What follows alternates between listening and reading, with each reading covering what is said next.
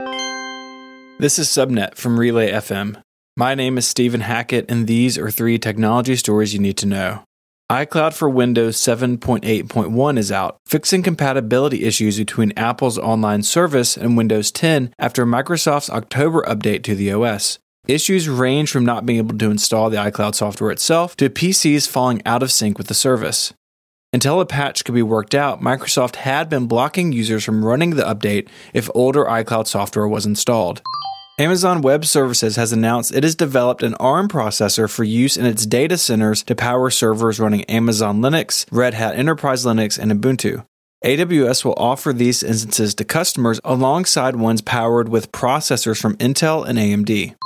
Spotify intends to launch in India, according to sources. With a population of 1.3 billion people, the market could help the service grow quickly, but currently very few people there pay for streaming services. Spotify is said to be looking at offering longer than normal trials there to lure customers and is well underway to sorting out all the rights issues involved in expanding.